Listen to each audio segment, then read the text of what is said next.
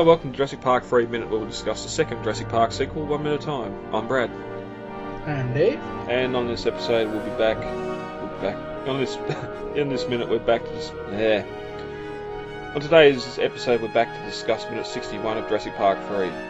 But before we get to that, David, following on from the discussion at the start of the week with Jay about the costuming for Wheatley, we also have another article here that you've put up on Jurassic-pedia.com of the Zach Mitchell costume guide. Yep, that's right. The Zach Mitchell guide was actually really, really simple. I ended up finding that I had everything for it in my closet. It's just a pair of dark blue skinny jeans, a dark red / burgundy crew neck red t-shirt, a speckled gray light zip hoodie, and a pair of dirty old Converse high tops. And that's basically it. I mean, he has a backpack that we never really see much of, and he has an M65 field jacket that he wears at the beginning of the movie and then seems to be forgotten about, which honestly probably would have been more interesting than the wardrobe he wears in the movie.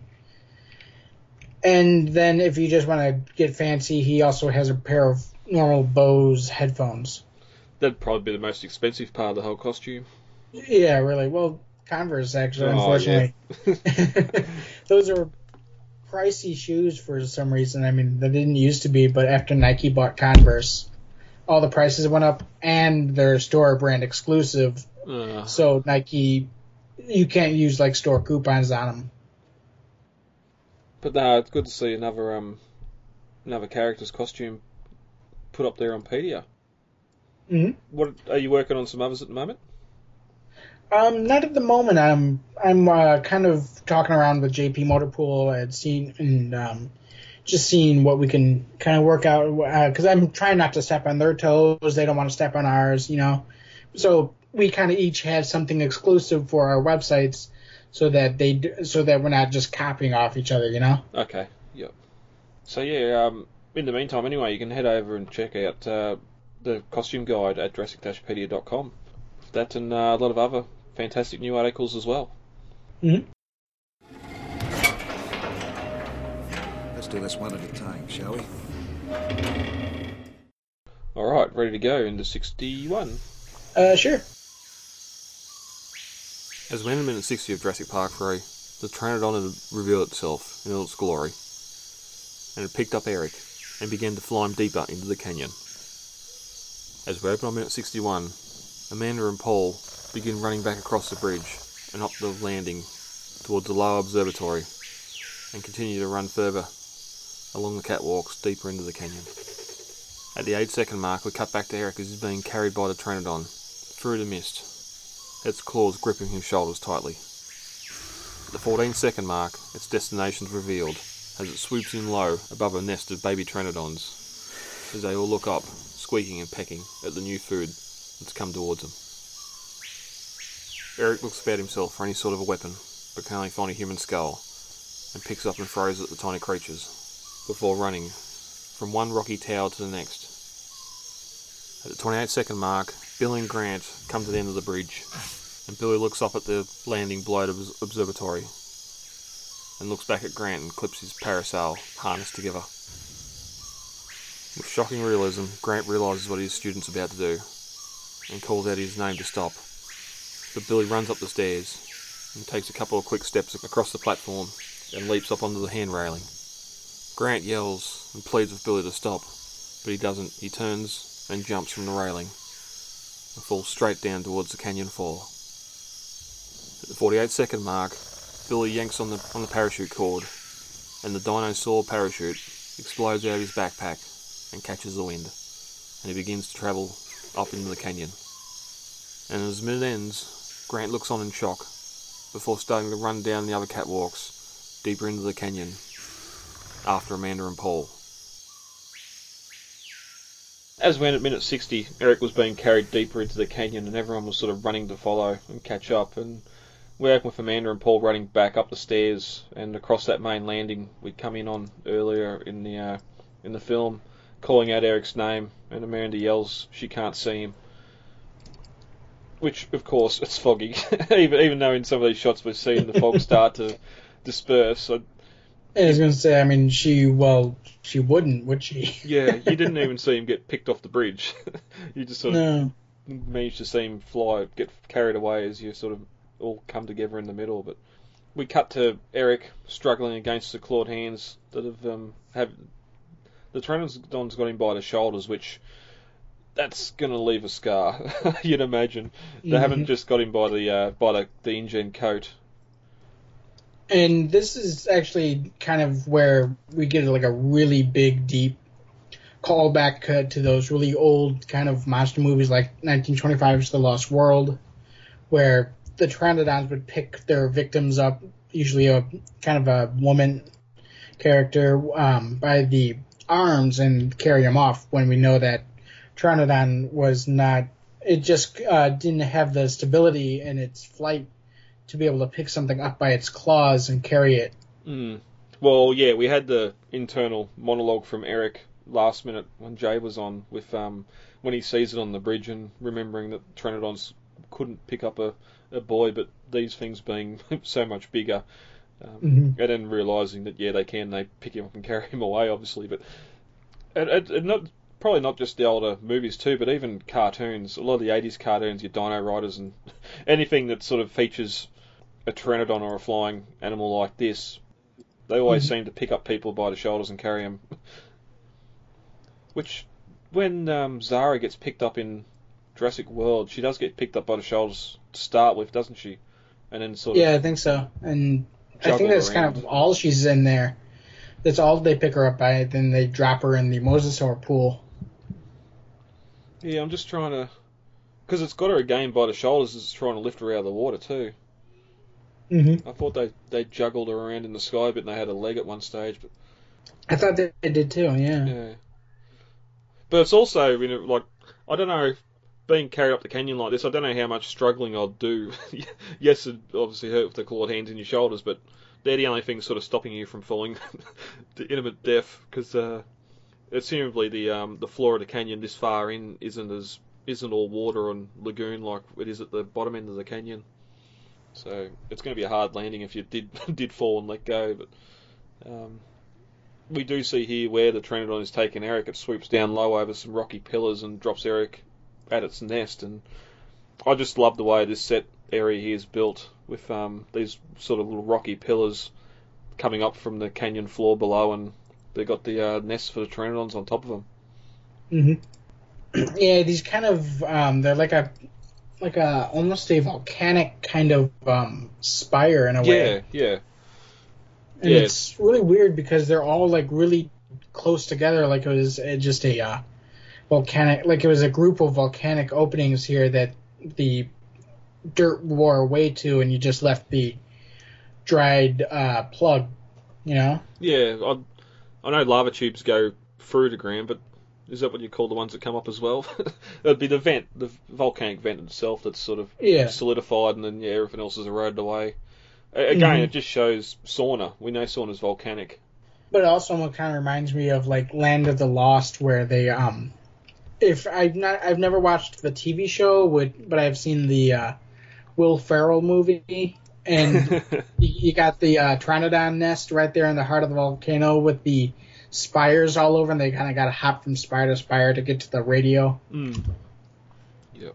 Well, yeah, it's gonna add to the little bit of action we see at the end of this minute as well. Just another element that Eric's got to try and overcome to get away from the babies here. But we see Eric lands amongst some bones, and we get these little rod puppets start to squeak and hop towards him. And we didn't have rod puppets earlier when we had the compies, but we do here for these baby Pteranodons. And so Eric looks about himself and surprisingly finds a human skull, and without much thinking sort of just picks it up and throws at him. This skeleton has caused a lot of speculation in the fandom over the years, and if we weren't doing this minute or Jurassic Park 3 minute, it'd probably be one of the next ones up for Jurassic Mysteries. But there's a lot of theories out there. Some of the top ones have been an unfortunate InGen worker who didn't get out with the evacuation, or it's one of the lost. I think we discussed in Lost World. Maybe it's one of the hunters that survived Operation Harvest and didn't make it off the island with InGen when they cleared out. This skull actually has its own Pedia article. It's one of I think it's like the second article I ever wrote for the Jurassic Park Legacy Encyclopedia. I'll include that in the show notes for this episode as well. Then I didn't even realise that it had its own article. Yeah, it's under Human Remains. Yep. But yeah, the skull here is really interesting just because, I mean, like you said, we don't know what it's from, and so I think it's most likely that it was just some engine worker who got too close to the edge and ended up being food. Well, yeah, and I was sort of comparing the decomposition of it compared to what we see earlier with Ben, and this one has been pecked a lot cleaner, maybe just because there's more Pteranodons here to eat off it, but it might lead to them being able to get out of the aviary, and Amanda opening the door isn't necessarily as important as what we see later, and the whole boat sequence at the front with Enrique.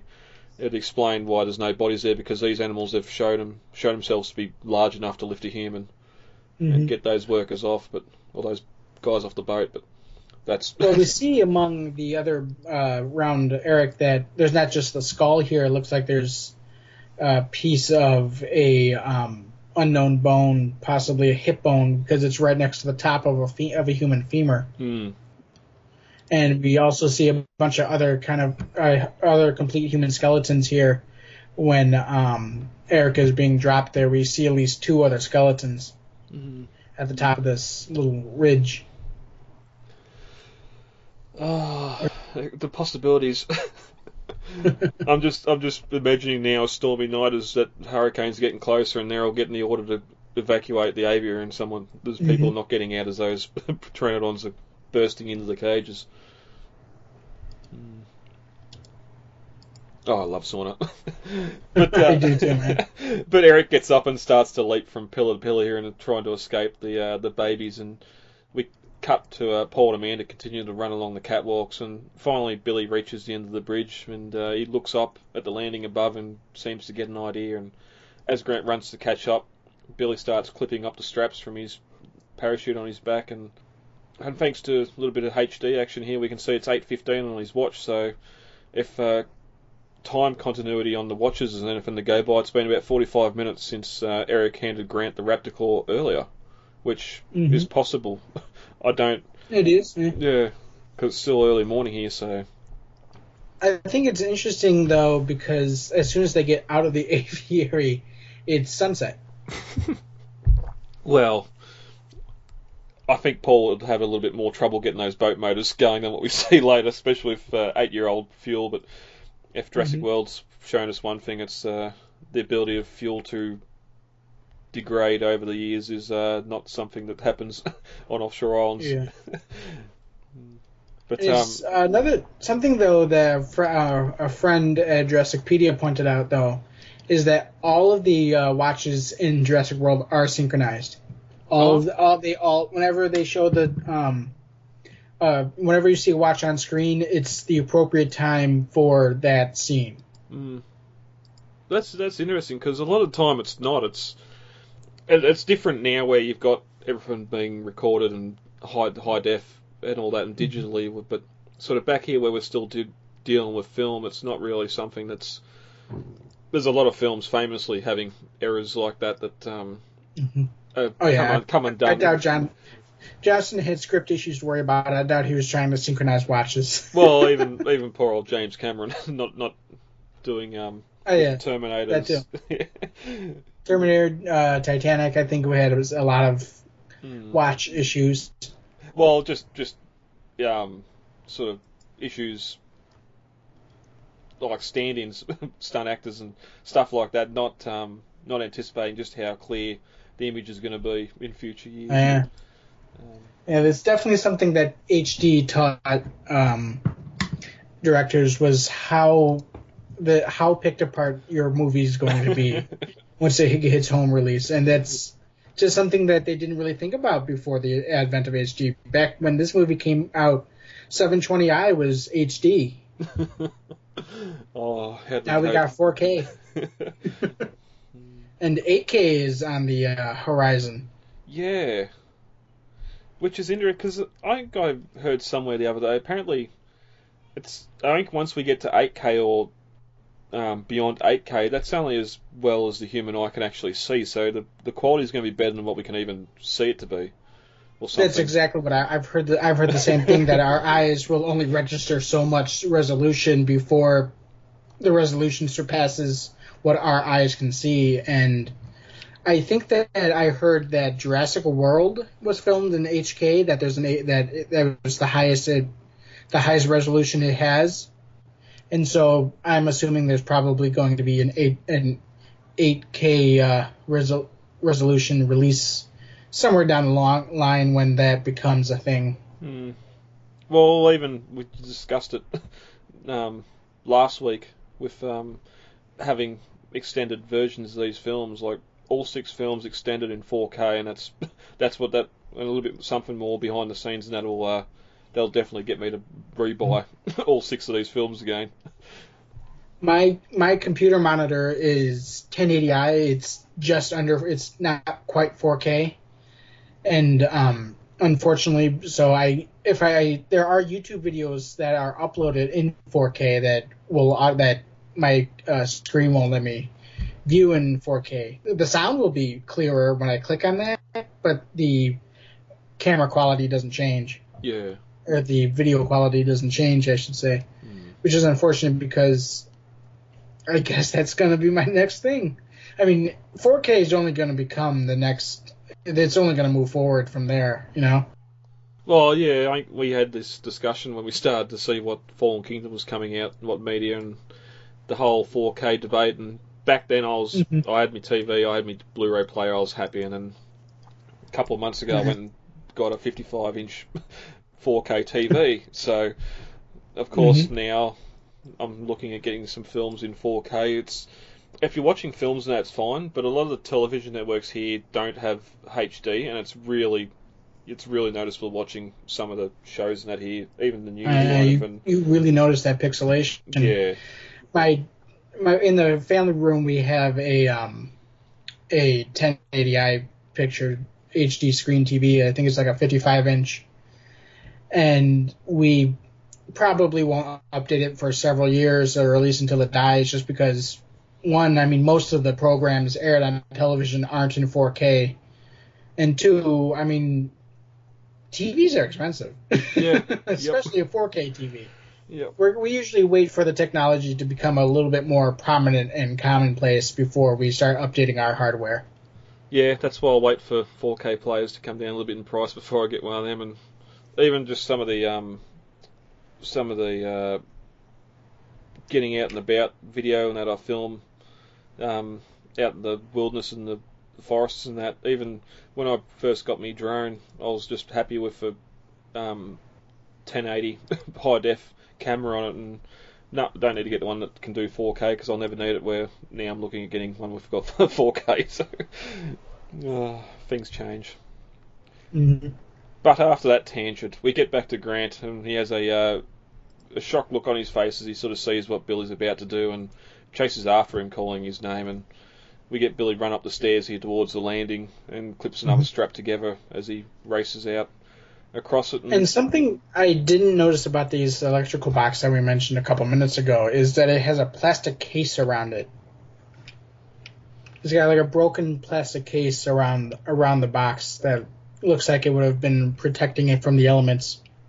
Yeah. I'd imagine that the main thing, especially you see this mist here, like you're wanting to keep the moisture out of those electronics the best you can. And even though it's here too, like the only shelter we get is the cage itself. There isn't a roof on this landing that would keep the water out.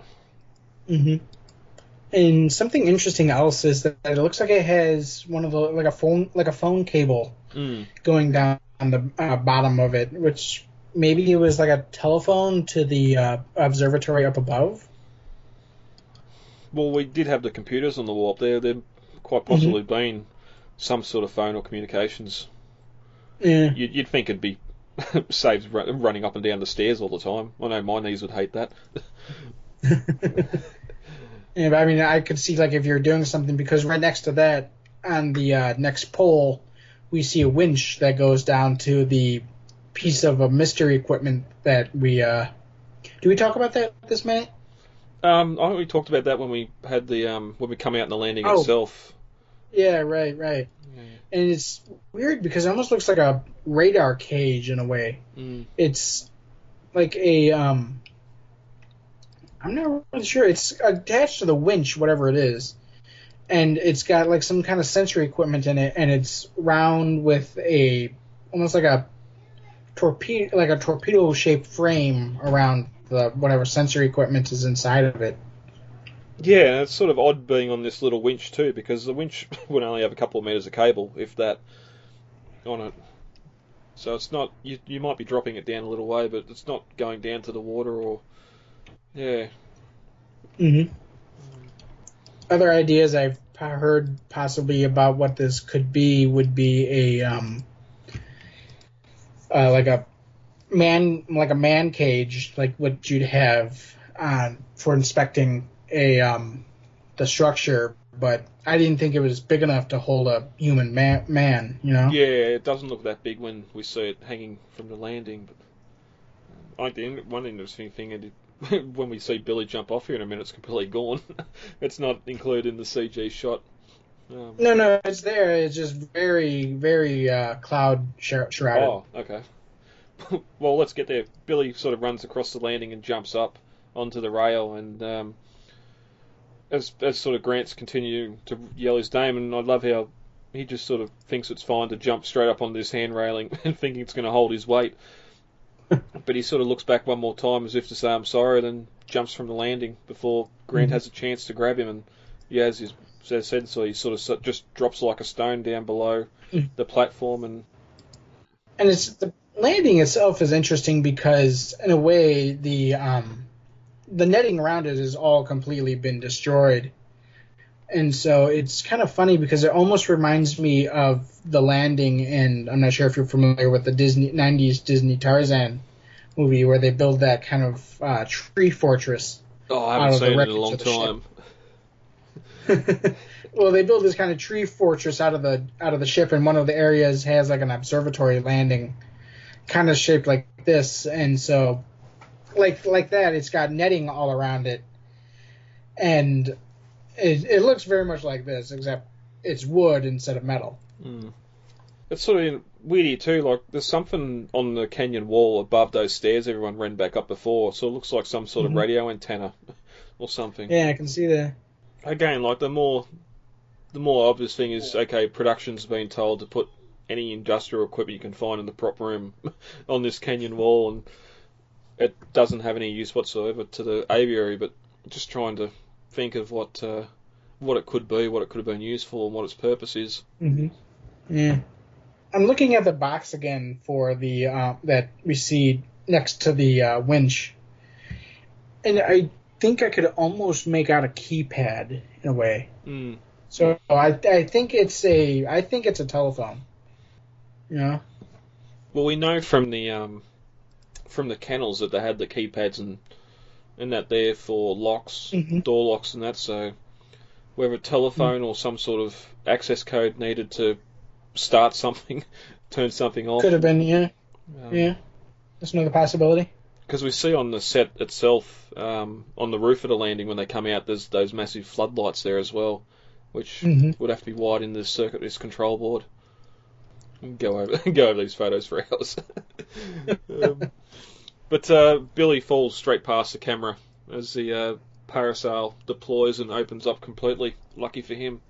There's enough time there for it to come up, and sort of Grant looks down as Billy floats deeper into the canyon.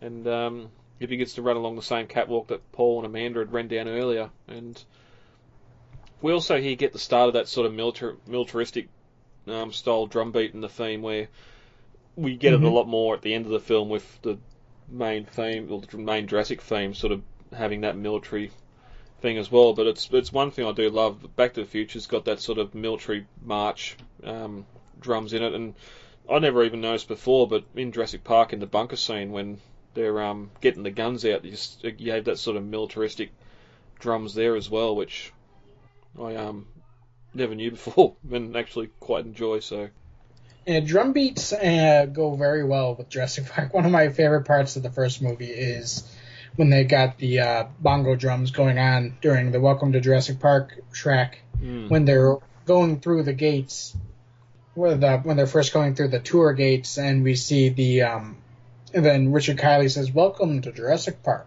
Yeah. Yeah. And then of course Williams really goes overboard, or goes pretty good with it in The Lost World, which we can't say enough about. But as the minute ends, we cut back to Eric as he's sort of leaping onto another pillar and falls, and the babies catch up to him and begin to peck at him.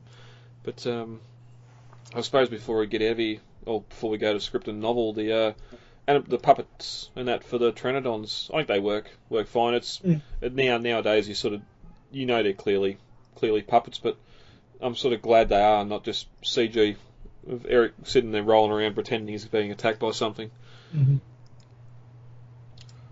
Yeah, what I think is great about these little puppets is how much they're like the adults, and you can even see like little pycnofibers along their backs that would have filled in as they grew older. And of course, the big kind of bulky beak and the little tiny teeth inside of it. Yeah, well, like we talked about enough about the teeth last minute.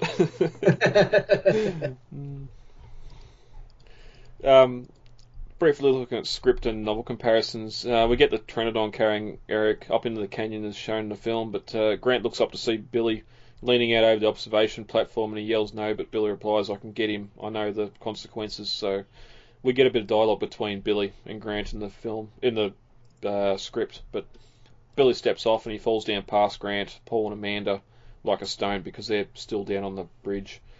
And finally the chute deploys, and there's a couple of sections of the script here that have been omitted, so it makes me wonder what was cut from the script here. Maybe some more dialogue, or Billy learning to steer the chute. But Grant, Amanda and Paul are now only about 50 feet away from Eric, and can sort of see him fighting off the babies, so the mist is definitely starting to lift deeper into the canyon. And we also get Billy circling the nest here, and the adult crashing down through the mesh catwalk to block their path. So in the script it all happens a little bit earlier than what it does in the film. In the film we get a bit more running and calling out to Eric especially as Paul and Amanda make their way further up the canyon. Mm-hmm. But in the novel, the Pteranodon just drops Eric and he falls into the mist, which I reckon would have been a real cool shot of him getting carried up, and just all of a sudden it lets go of him and he falls into the mist, and Eric's got no idea that he's about to land in a large bowl of mud and branches. It's about the size of a giant satellite dish. As Paul and Amanda run deeper into the canyon, Grant hears a sound and looks up to see Billy leaning out of one of the huge observation deck windows, which had me question if he was back up in the observation, if he ran back up to the observation room to get the height, wouldn't he just jump out and fall into the cage of the aviary? I'm assuming it was probably just to get the height, because otherwise, I mean, parasailing is not exactly like the same as flying. You can't just circle back the same way. You're kind of stuck dealing with the winds, and you're at their mercy. You know? Yep. And at the nest, I'm assuming that's just the main landing area, and they've said windows for some reason, not back up to the top of the canyon. But at the nest, Eric uses the human skull as a shield and swings a thigh bone like a sword. But he's starting to get tired, and we sort of mentioned before how there's more than just the skull in the nest. But I suppose one thing we didn't mention was Billy's plan, and obviously he's seen the Pteranodons are in there. Maybe he knows, being in paleontology, he knows a bit about Pteranodons and knows that they sort of sailed the thermal updrafts, and if he jumps off, he'd be able to sort of follow the same updraft. In the script, he sort of acknowledges to Grant that he can do it and he knows the risks or knows the consequences. So he probably assuming that he can catch one of these updrafts and be able to fly up the canyon after Eric and not just slowly drift down to the water and achieve nothing. But that's 61.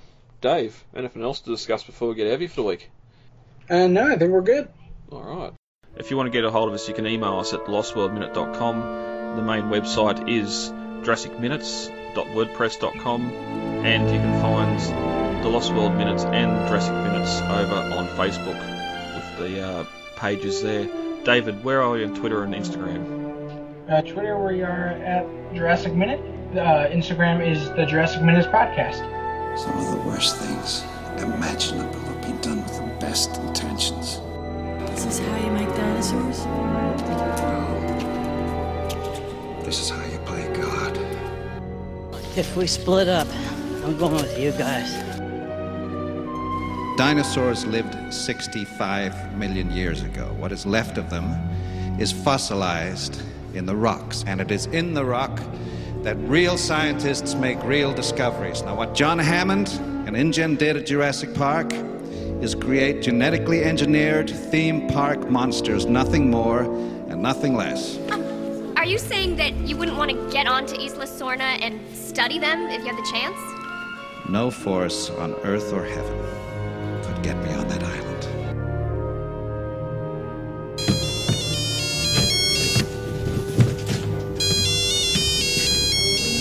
You're Desky. Hello? Charlie! Charlie! Hello? Charlie, take the phone to Mommy now! It's the dinosaur man! Okay.